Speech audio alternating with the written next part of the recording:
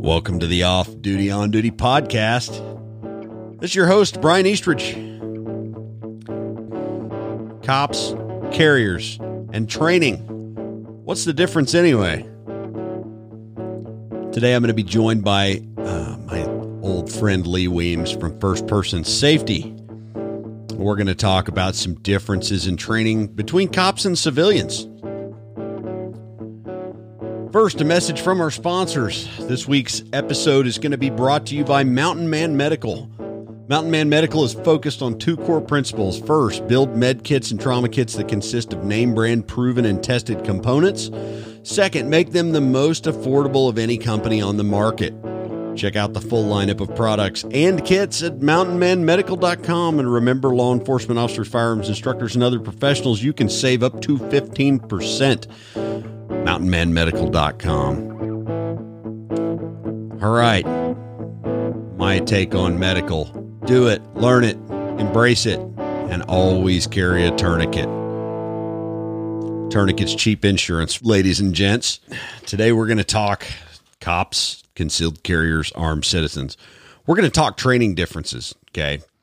Training differences, a lot of what we do is similar, but there's a lot of things that we have to do that are very different. So let's bring in our guest. My guest, Lee Weems from First Person Safety, headquartered in the great state of Georgia.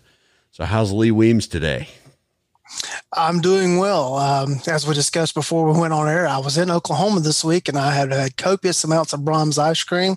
So the love of the Lord has been conferred upon me for the last few days, and I'm ready to go through life for a while because it's going to be okay. And I'll be good to go here for a while. Yeah, when the pandemic hit, I was kind of like, is Brahms open? Just asking, is that essential? Because it should be. So luckily here, things have not been quite as restrictive as in other states. But yeah, the old Brahms, man, it's amazing how many people that travel through Oklahoma remark about Brahms ice cream. There you go. There you go. So reason I wanted to tap your brain this week is police and civilian training. And I know you're involved heavily in both. And from recent social media posts and talking to you, that looks like that's going to be your full-time job and your part-time gig with First Person Safety there is running the sheriff's office training and then doing civilian classes with your company, First Person Safety. Is that pretty accurate to say? Yes. For your listeners, I've been the chief deputy of the Oconee County, Georgia Sheriff's Office for going on 12 years. So that's 3 terms of office. Those were terms 5, 6, and 7 for my sheriff. So after 28 years of being the big guy, he's hanging it up.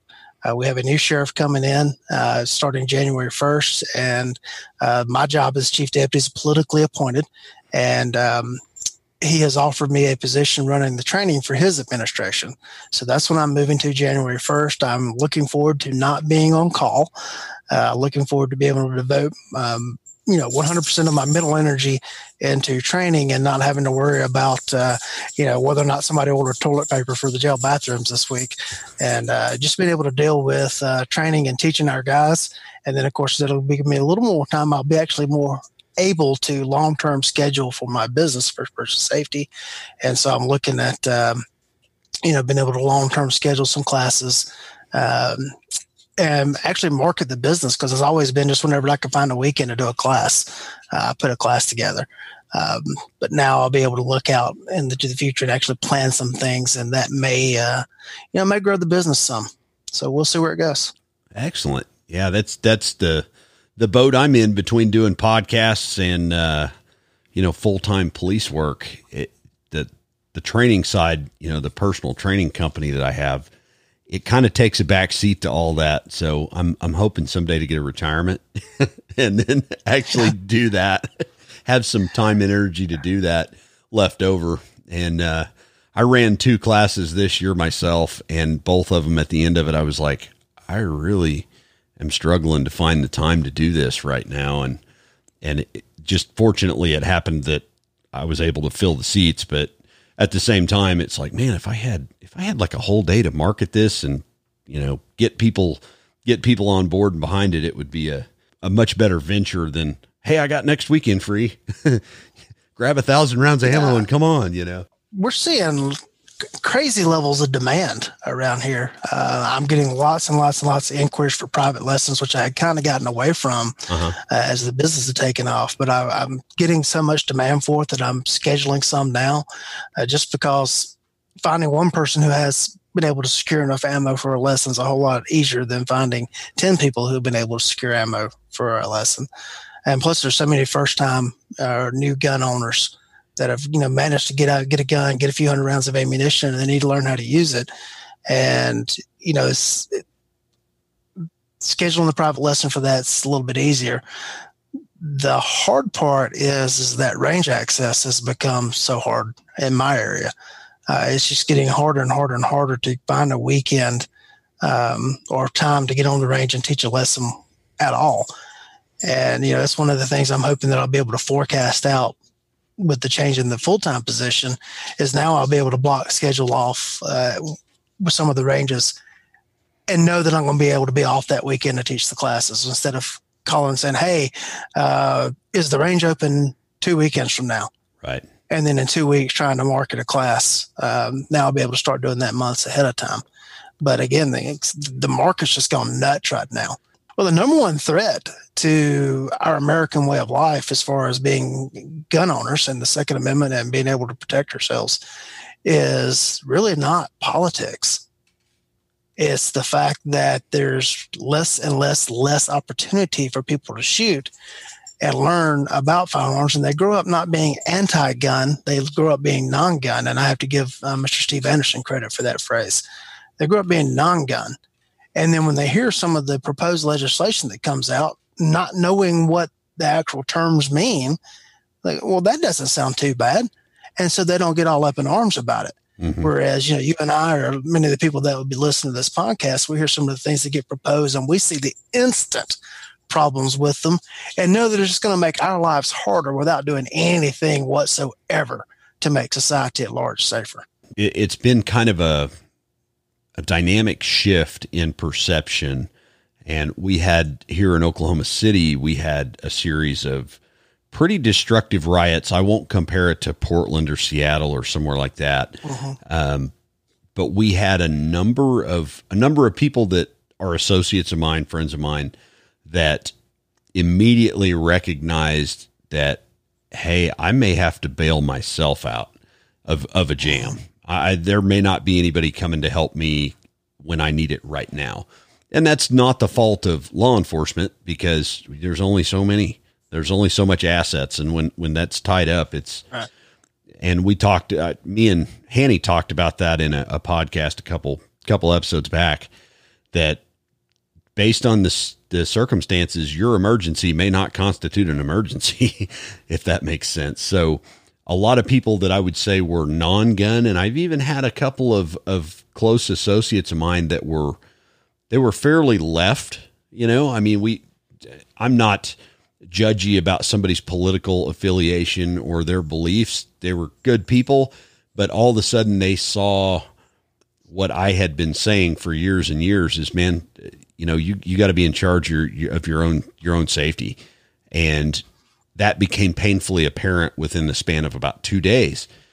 And those people, now I've had people that I'll call them the average Hillary voter that they've come to my classes with this like thirst for knowledge. And now that that's affected them and been put into their lap, they're like, oh, I see now the other side of this coin.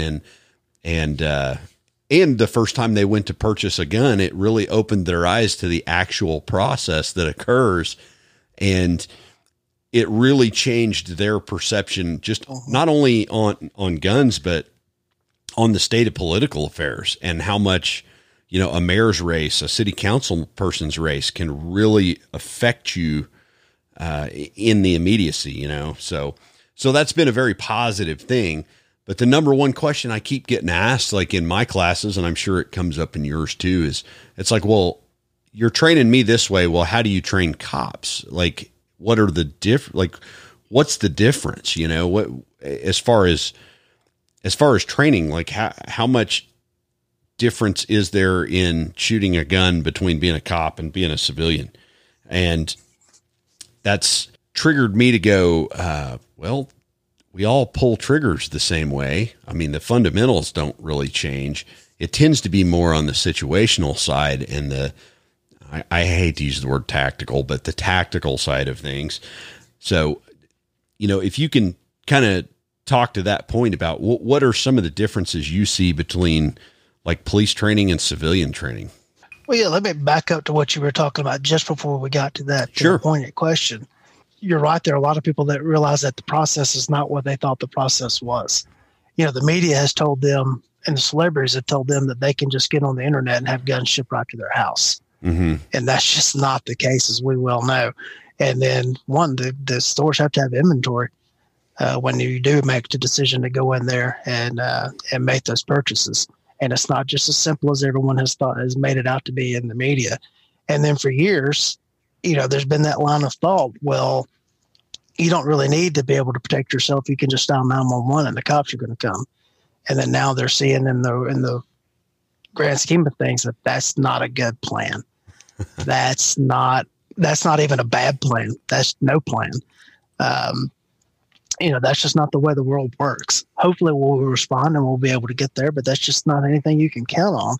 And think about that too, as far as medical goes. If the cops can't get there, EMS certainly isn't coming. Because they're not going to come into an unsecured scene, and they shouldn't. But for the people out there, what's the difference in the training? The actual nuts and bolts of my core curriculum for teaching when I'm teaching cops and the law enforcement side when I'm teaching private citizens is absolutely zero. I teach the exact same techniques for drawing the pistols, aiming the pistol, firing the pistol to cops coming out of a duty holster as I would for someone from concealed carry. Obviously there's a difference in breaking the retention on a level 3 duty holster versus clearing a cover garment. But from there, steps two through 4 on the presentation are the same. Right. Properly managing the trigger is the same. Mm-hmm. Reloading the gun is the same. Unloading the gun is the same. Every bit of that is the same. There's no magic dust that cops will get that a private citizen wouldn't get. Now, there are some differences in context when it comes to tactics versus techniques. The techniques are the same. The tactics may change depending on the situation. The private citizen is under no obligation to go into a building and search for a bad guy if there's a reported bad guy in the building. It would be a bad idea for a private citizen to go running into a building because they were told there was an evil man inside. That's what the cop is expected to do. And so some of the search techniques, everything's like that, searching a building in the dark, that's probably something that a private citizen doesn't need to concentrate on. Right. It's not a bad skill for them to have, but that's a down the road when you've mastered everything else and you want to start working on other skill sets.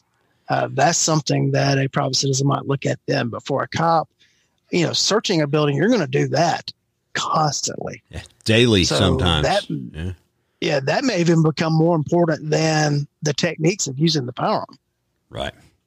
Yeah, when I dove off into civilian training, and I did that after going to a lot of civilian-centric training classes, whether it be TACCON, some other things, where I was watching the progression of how people focus on teaching civilians. And the first thing that became very apparent to me was drawing from a holster was almost, I won't say an advanced skill, but an intermediate level skill. Whereas with the police training, when I get these kids and they got their issued firearm, we've got like 24 hours before they pop a live primer to run them through holstering, reholstering, guns, firearm safety, assembly, disassembly, maintaining their pistol. So if you can if you've been through like the NRA basic pistol course, there's nothing in there about drawing from a holster. And it had never occurred to me before I dove off into civilian training that, man, I have a luxury with cops that they got to be there. Their butt's in a seat and they got to listen to us talk through, here's how you defeat that retention on a duty holster. And on the civilian side, it was much more centered on operating the gun, like firing the gun and the process of firing the gun. And then the holster became another skill set. Whereas with the policeman, it was a package deal right from the get go. So that was probably the number one thing on my list of like major differences was, holsters to a cop are part of the uniform. Holsters to the civilian are kind of an intermediate level step after you've gotten gun safety and firing and gun handling and all those things. So, and that's doesn't sound like much, but that's a pretty stark contrast when you, especially when you're me and you're, or like yourself and you're trying to line out a course curriculum. That's a major factor in it. And the other luxury I think we get with cops is we're pretty much going to give them all the same holster, Yeah. And a civilian class, you go, oh man, there's a lot of stuff I've either never seen or don't recommend in here. So we got to work around that. But yeah. And to your point on the, like building searches and stuff, I look at each one of those as kind of sub skill sets. And I think the progression of sub skill sets for law enforcement is it's kind of all a one package skill set. Whereas on the civilian sector, you maybe break that down into like deliberate skills, if that makes sense. Yeah. So when you were talking earlier about, the program, like when you teach civilians, you're talking just the mechanics of running the gun, correct? Like that's the same. Is that was, the mechanics of running the gun, I teach exactly the same way, no matter what my audience is, whether it be badge toters or private citizens. You hit on something very key there as far as one of the differences, though, in what you were just saying. With a cop, there is the presumption that they're going to be carrying the gun on their person in a holster. With a private citizen, you can't start with that presumption because their ownership of the gun may be that it's going to be in the nightstand. Yeah. Or it's going to be on the top shelf of a closet. And that's something as an instructor that you need to know, or in a safe, that you as an instructor need to know is how are they going to store this firearm? Are they going to carry it on their person? And, why spend hours on drawing out of the holster if they're never going to carry the firearm in a holster in public? I bought this pistol that I'm going to keep in the nightstand of my living room. And I'm only going to use it if someone comes into my house. Yeah, and all the other legal parameters are met. Right. Okay, well then your techniques that you're going to be using need to be dealing with retrieving that pistol safely from the nightstand and then deploying it versus deploying it from a holster. And that's two different mindsets. Although once you get the gun in your hand, everything will be the same, but it will be where would the gun come from? And you also mentioned holsters. If you're teaching for an agency, everybody's probably carrying close to the same gun and close to the same equipment. I know with us, we issue everyone a Glock 17 and a Safariland holster. Okay, they have to have a certain holster to be able to go through the academy, so that's what we buy them when they get hired and get issued their equipment. Private citizens, you have no idea what pistols are going to show up at the range, and then what kind of holsters are going to show up at the range. That's a big key difference there, and that's probably one of the biggest things as far as equipment goes, and what you have to deal with. Yeah, that. Go ahead. No, I came into this job, and you did too, in a time in which wheel guns were still issued weapons. Well, my agency didn't carry them. There were still two agencies in my region. I went to a regional academy that served 10 counties. we still had 2 agencies that issued revolvers. So everything in the academy was revolver neutral, meaning that everything was loaded to 6 rounds. Even if you were carrying a semi-automatic pistol, you loaded all your magazines with 6 rounds. If you went to the state training center, they would mandate how many rounds you loaded into your magazines for every course of fire. So everybody always would run dry at the exact same time. Yeah, I can remember that era. And in the private citizen world, you may have someone shows up with a Ruger LCP standing next to someone that's shooting a Glock, 17, standing next to someone who's shooting a 1911, standing next to someone who's shooting a revolver, standing next to someone, shooting something else. And so you have to account for all of that. Now, one of my favorite teaching moments as far as teaching cops is I used to always get annoyed when my people would show up at the range and you tell them to get on the line. Okay, how many rounds do we need to put in our magazines? I'm like, how many do they hold? Yeah, put as many in there as you can get in there. It'll be okay. And no, we need to all run out at the same time. So one day, just because I could get away with this kind of stuff, I stood at the gate to the range, and as each individual deputy came to the range, I told them a different number to load their magazines to. That's a classic, man. And so like one would come through, I said, you need to have all your magazines loaded to 9 rounds each to start. Next one come through, I'd tell them 11. Someone else that comes, I'd tell them something else. And then I got them all up on the line, and I started running them, through some drills. And you should have seen the looks on faces when like one guy's gun went to slide lock, but his buddy is next to him is still shooting. And he sits there and he looks at his guns like, why is my gun not working, but his is still going? Yeah. And then the one guy that would be shooting would still have ammo, and he'd look over and he'd see his buddies like empty. And he's like, oh my gosh, I'm going to be in trouble because I must have miscounted rounds or misunderstood the instructions. And so I waited till that went all up and down the line. Then I had everyone get holstered, and I was like, then I told them what I had done. The whole point is to learn to run your gun. Yeah. In your situation. And it's just mind blowing to me to see that happen up and down the line.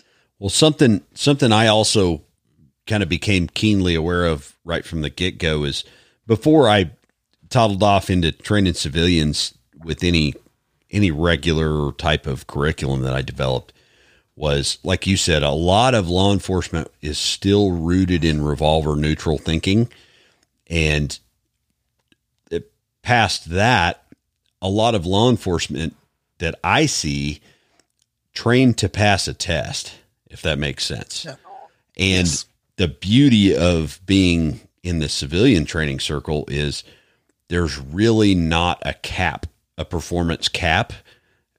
So there's nothing mediocre for you to aspire to. I used to use the phrase, hey, if you aspire to mediocrity, you'll never suffer disappointment. Right. So with law enforcement in general, and this is not a knock, because there has to be something that shows proficiency. There has to be a driver's test. And I call a qualification, I call it a certification. Hey, this is driving your car on a closed track. That's nothing more than it is. And it's just to demonstrate you have enough gun handling skill that you can pass a test. And a lot of law enforcement mistake that as training. And I go, no, I trained you how to shoot so that you could achieve this test, but this is not training. After you've achieved the test, now you have to train. And that's a totally different thing. Whereas you bring people into the civilian circles of shooting, there's really no set standard of what determines that you're good or not. You're determined. Your skill level is determined only by your own efforts and measuring yourself against known quantifiable standards, which, for example, the test 10, 10 and 10, right? So, but there's nobody that's going to say, hey, load your magazine to 10 rounds, chamber a round, and holster your pistol. And now you're going to present and shoot 10 rounds in 10 seconds. And if you score this, then Dominus Omus, you're awesome, and you get to go forward. You don't have that. So one of the things I think that handicaps police officers is aspiring to pass the test instead of aspiring to train with their firearms. So to me, that's a huge difference. And maybe talk to that point a little bit. Yeah. I think that's a huge issue in that the law enforcement side tends to look at, well, I qualified, so I must be good because they set the standard and I met the standard. You know, this was the test that I was given. They told me if I made it 80% or better on this test, then I'm good to go. In Georgia, if you fail to qualify in a calendar year, your post certification is suspended. Post is Peace Officer Standard and Training Council. For our listeners, as is the certifying body in Georgia. The Oklahoma equivalent is CLEAT, it's Council on Law Enforcement Education and Training, if I remember the acronym correctly. Yes, you did. Texas is TCOL. Every state's got some sort of similar organization. Let's say in Georgia, if you don't qualify at least once every calendar year, you lose your certification until you manage to qualify. And then there are penalties for that. You can only do that so many times. Well, okay, the state says that I have to meet 80% on this test or better to qualify and be able to be a cop and still carry my gun. Then why are you upset that I shot an 82? You know, from the training side of the house and the law enforcement side, that's a battle that we have to fight. I tend to look at it as it's an administrative box that we have to check. I'd love to be able to take everybody out at midnight 30 on January the 1st, line them up, shoot the state call, and check that box, and then we can train the rest of the year. You know, it's 30 rounds of ammo we had to spend on the state course, which, by the way, in 2020 is still a revolver neutral course. You know, we've all checked our box and qualified for this year. Now let's go train. Yeah, we're still shooting a revolver neutral course in Oklahoma. The time standards have increased by decreasing times, and there's some other good changes in our qualification test that have happened, but there's no string that's more than 6 rounds. And when I hired on, everything was PPC based. It was match 5 PPC, and we called it modified PPC. There were 7, 15, 25, 50, and then 25 again. And it was a mashup of match 1, 2, 3, 1, 2, 3, and 4. That really drove the direction of training to this revolver neutral thing. And I still see several officers that carry revolvers, and the ones that are still left tend to be more proficient than the average bear that I've seen over the years progress and now subsequently retire. But the ones that are still engaged with a revolver, and it's funny, in law enforcement, we've had the revolver has been there for so long that it has permeated through all levels of training, I feel like. And I'm not saying it's obsolete. I still shoot revolvers from time to time. I spent a long time shooting NRA PPC, so I get it, but having a revolver neutral qualification seems to handicap all of the great things and great reasons that we carry a semi-automatic handgun. It's like, man, we got more chances. We got more opportunity, which means more time, which it's just a great benefit that we have. And I don't think a lot of your average badge toting people see the real distinct benefit right away, unless you're involved in some training that's not revolver neutral. And let's administratively. Yeah, go ahead. Administratively, I love the revolver because it's easy to load and unload and show clear. You know, I'm not chambering the same round over and over again as you would in the semi-automatic, and creating bullet setback issues or destroying the primer pellet. So for those reasons, I love them. There's a whole host of other reasons that they become problematic. I'm actually teaching 3 blocks of revolver at the tactical conference in March. So if I'm spending, time to spend 3 blocks on it, I'm not anti-revolver. Right. But I also look at it and say I can carry 6 rounds in my K-frame Smith, or I can carry 2.5 times that in my Glock 19 for the same size gun. Yeah, without having to do anything else. Right. Just pull the trigger, Right. Right.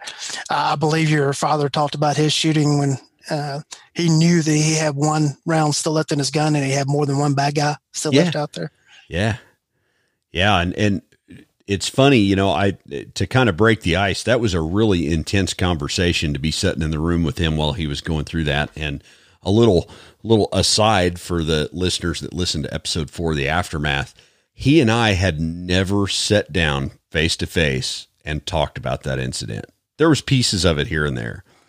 And so there were things that happened before that, during the incident, and then subsequently years later that came out in that conversation. So it was kind of hair raising for me. One, I got to have a good chat with my dad. Who doesn't love that, right? But the second part of that was there were aspects of that shooting that I was never aware of, and I'm 41 years old. So it was a really excellent thing, but to break the ice in that, and I threw this comment, and some of you I know caught it, but I said, he said, I was keenly aware that I had one round in my gun and there were 8 other people there. And he said, I reloaded my revolver in record time. And I said, well, since we're into caliber debates and that begs the question, would you have rather had 8 rounds of 45 or 17 rounds of 9mm, which is totally unrelated to the fact he had a revolver, right. But he immediately goes, I would have rather had 17 rounds of 9mm. Like I would have taken that any day of the week. So there again, and he grew up in the PPC qualification days. So he was really, really, and still to this day is a really exceptional revolver shooter. But there again, he's like, man, if I would have had a Glock 17, a Beretta 92 in that era, a Browning high power, something that I would have had, that would have bought me more time with less risk, and I say less risk, it would have extended the amount of time before he had to reload. So, which would have given him a great advantage there, but either way, and let's back that up a bit. When we talk revolver neutral, some of the listeners, because I've got a lot of newer shooters tuned in, let's describe revolver neutral really quickly. Go ahead. Yeah, what we mean by the term revolver neutral is you think about a service size revolver like a cop would carry around in their holster. We're typically 6-shot revolvers. The little small gun that gun stores like to sell every female that walks into a gun store are typically 5-shot revolvers. When we say a revolver neutral course, it means that the course of fire, the test that we're shooting, is designed around a 6-round capacity. So the test may be, the first string may draw and fire 2 rounds, then repeat that, draw and fire 2 rounds, then draw and fire 2 rounds, so that equals 6. And you may do all that, say, at the 3-yard line.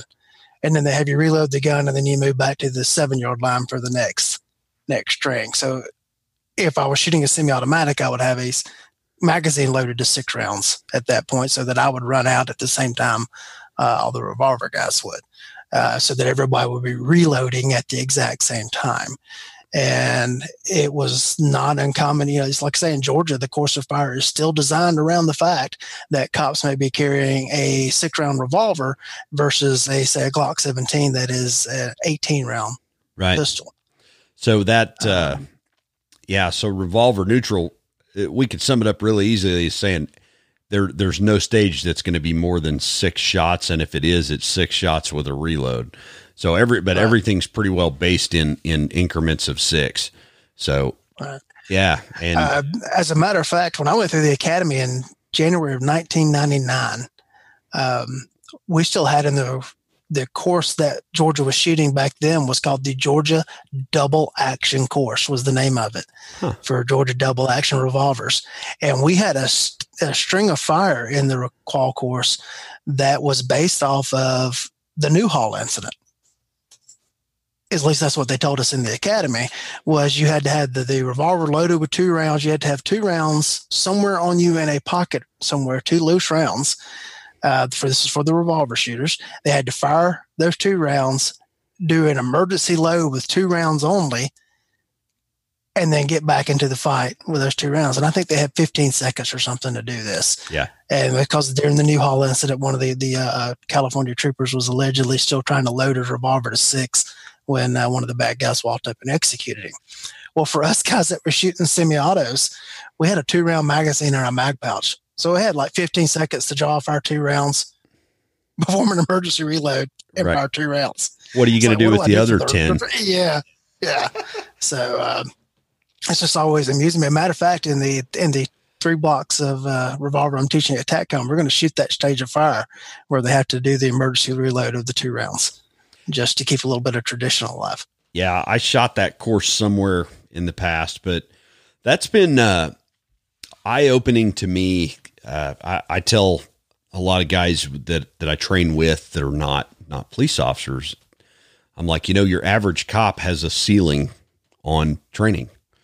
And I don't mean that as a knock against average, your goes to work every day, just all around good policemen, but they tend to get into the mindset of there's a ceiling on performance, meaning I've got to achieve the test. And even if I shoot perfect on the test, that I'm good, I'm proficient, I'm skilled.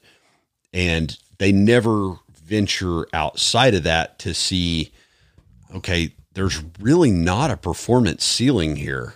You're only limited by your own will to continue training.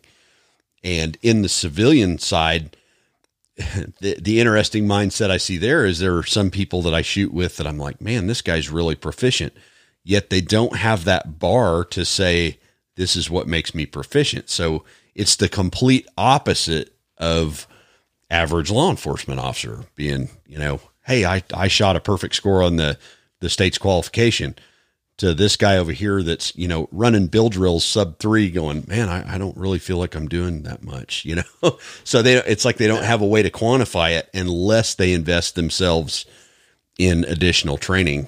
So it's not knowing what good is. Right.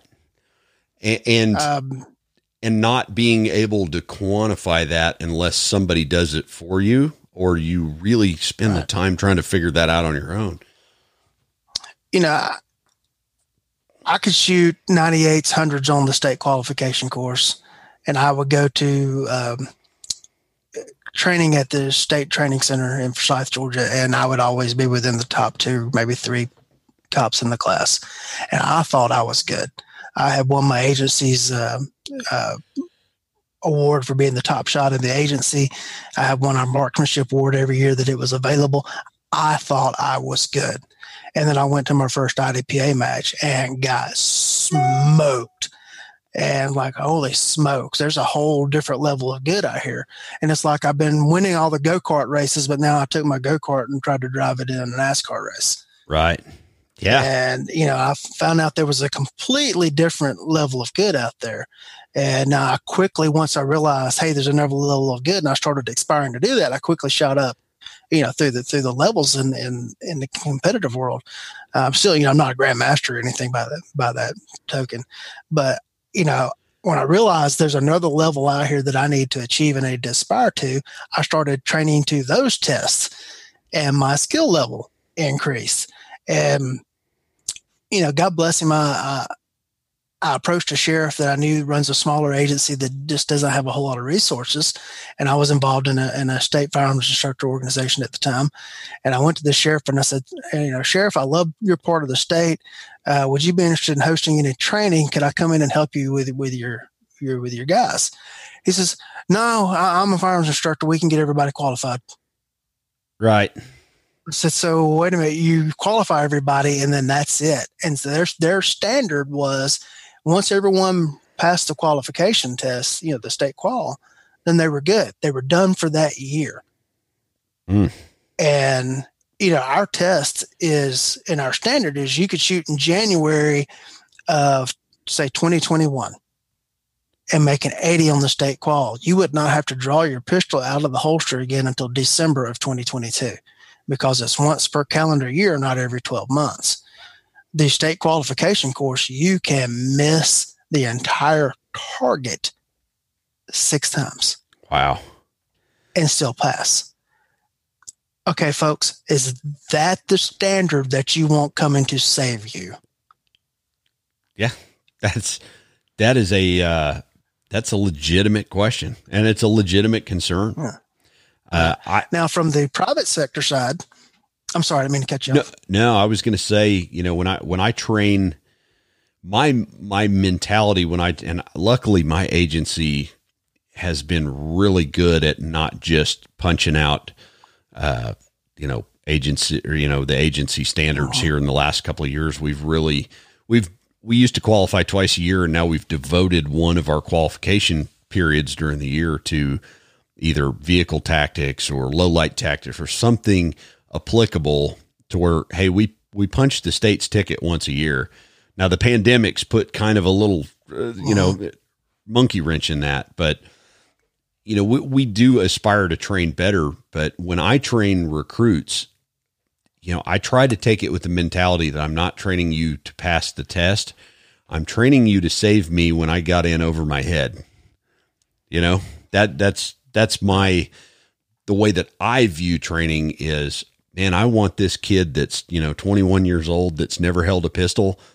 When he's coming to rescue me, I want him to be very, very confident in what he's doing.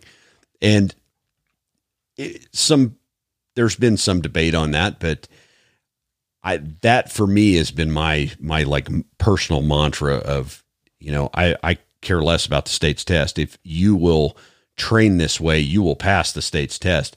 Let me teach you how to build confidence. And I think about that because the older I get, the worse I am at fighting other people. So because you tend to hurt yourself, so, I want somebody coming to my rescue that if they have to make a critical shot, they can do it and go, oh, that's easy. And I'm also not mean to them at the range. This is another little thing. If you're a law enforcement firearms instructor and you've got the old stoic, like old hat gruff, it's like, hey man, these are your partners. They might potentially save your life, and you don't want the thought run through their head right before they pull the trigger. That guy was a jerk to me on the firing line one day. So anyway, moving on. Yeah. Well, that would be one difference too, I think, between trained and private citizens. And I know it is for me. I tended to have no tolerance whatsoever when I'm dealing with the cops for stupid stuff. But when you're dealing with paying customers, you have to have a much different demeanor. And it was funny. I started looking at my reviews from my private sector classes, and they all talked about my relaxed teaching style. Whereas if you interviewed any of my personnel, none of them would tell you that I had a relaxed teaching style. Part of that comes from, I expect a paid professional to be a paid professional on the line. I don't expect that from someone who is not been through that level of training. One other thing on testing is I see an awful lot of people in the private sector side that never test their students and give them anything to measure themselves by. And every one of my classes, we shoot some sort of, even on the private side, we shoot some sort of performance review. Right. And that's, as you come back from more classes, we tend to push that. And I've got certain, things that you can do that there's no perfect score on. It's, can you beat your score from the last time, and to get something to, always compete against. And, you've got to have some level of standard, but you can't let the standard define you.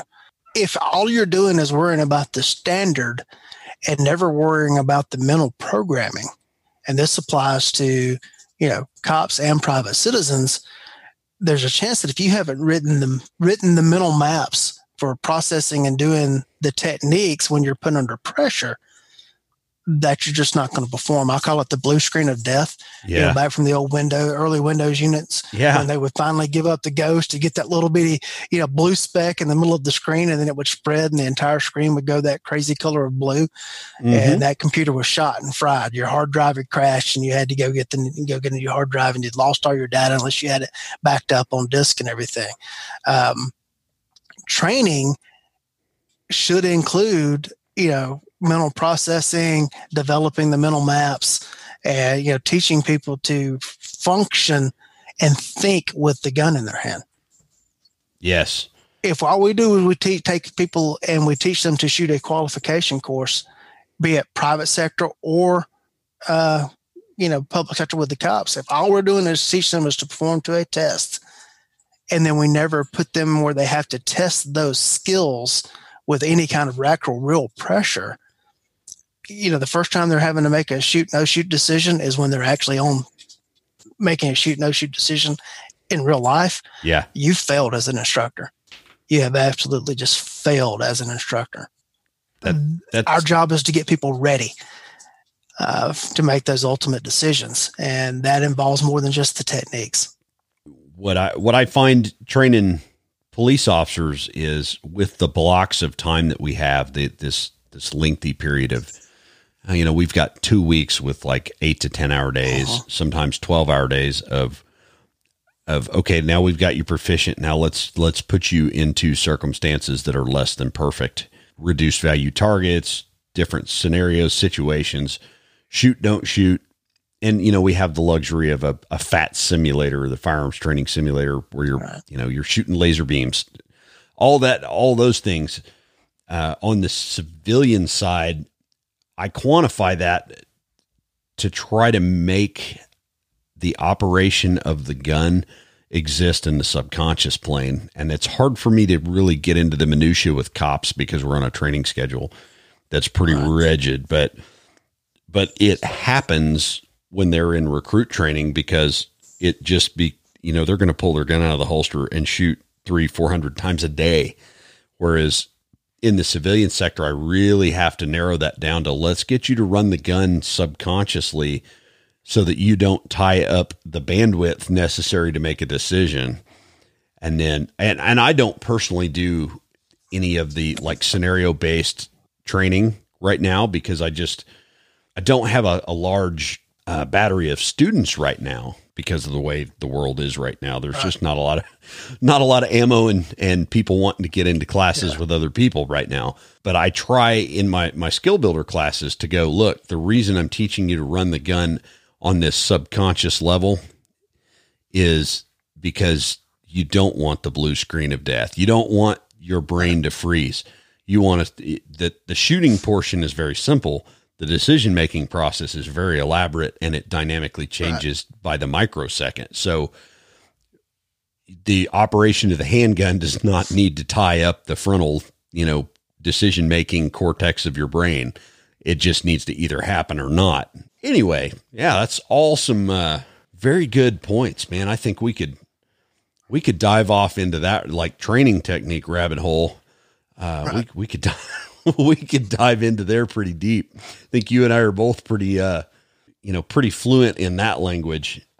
If you could sum up the main difference between police firearms training and armed citizen firearms training, if you could find one thing that was the critical difference, what would it be?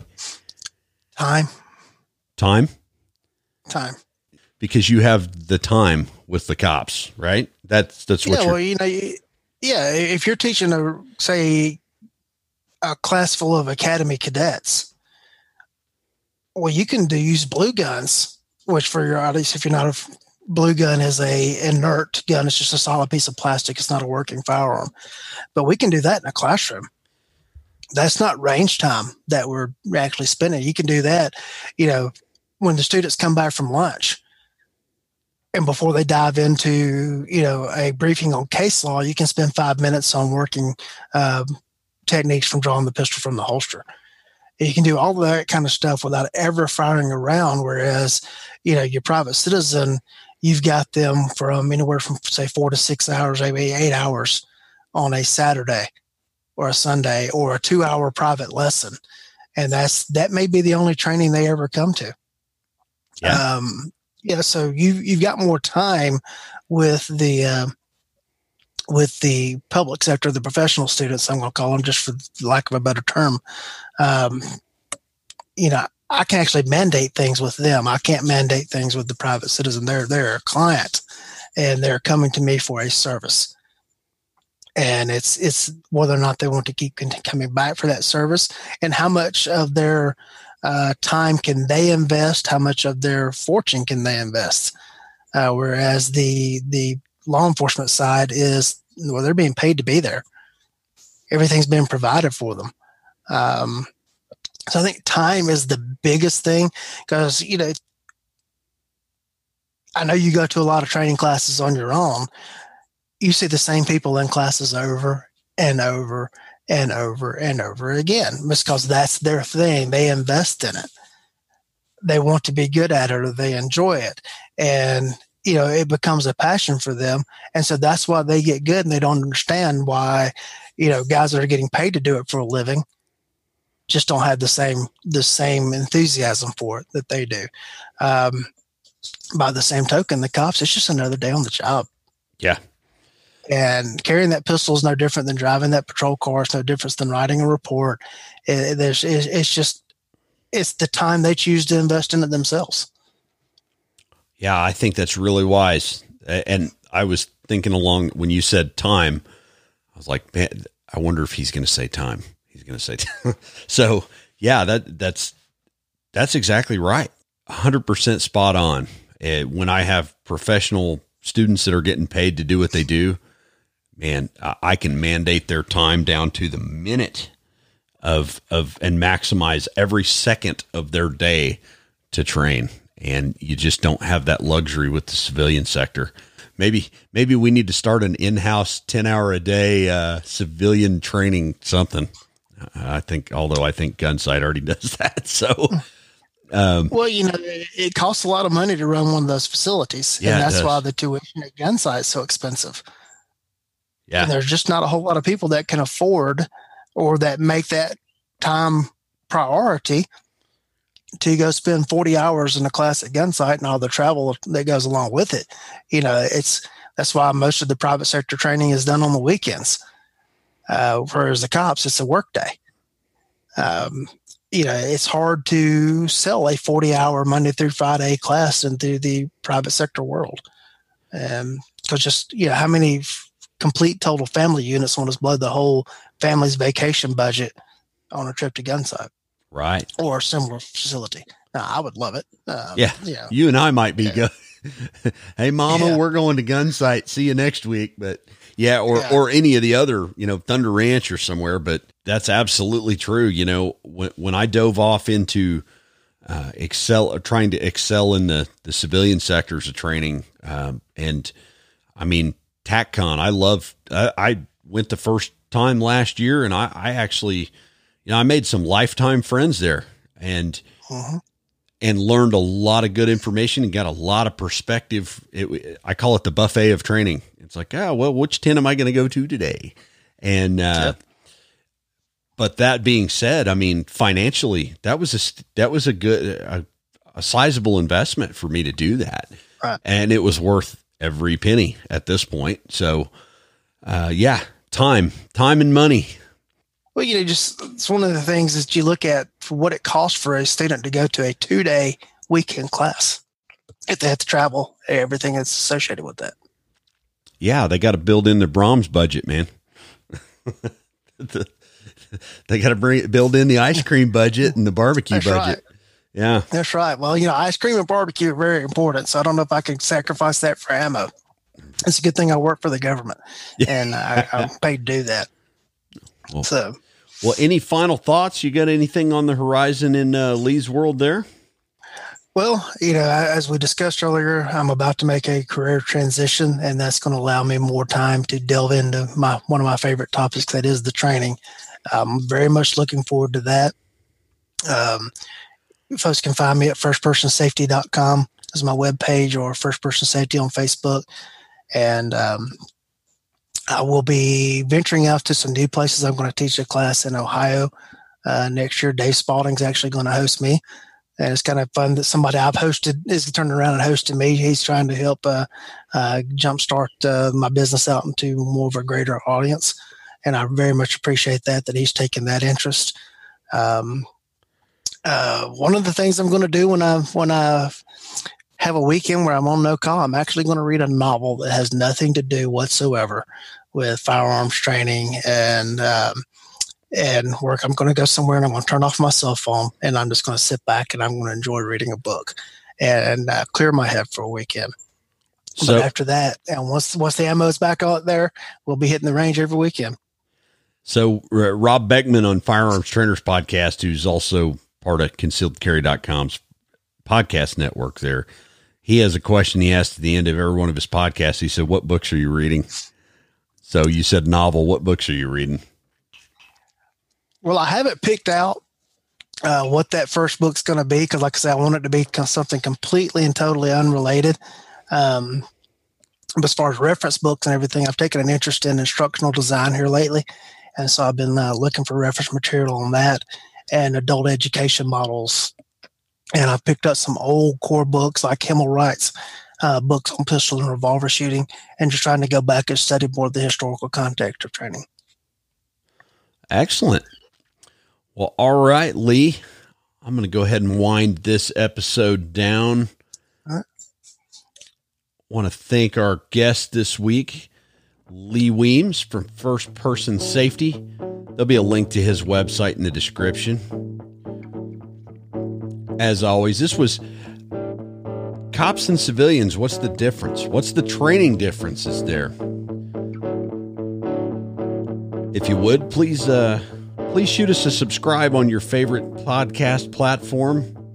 We're on all the major platforms.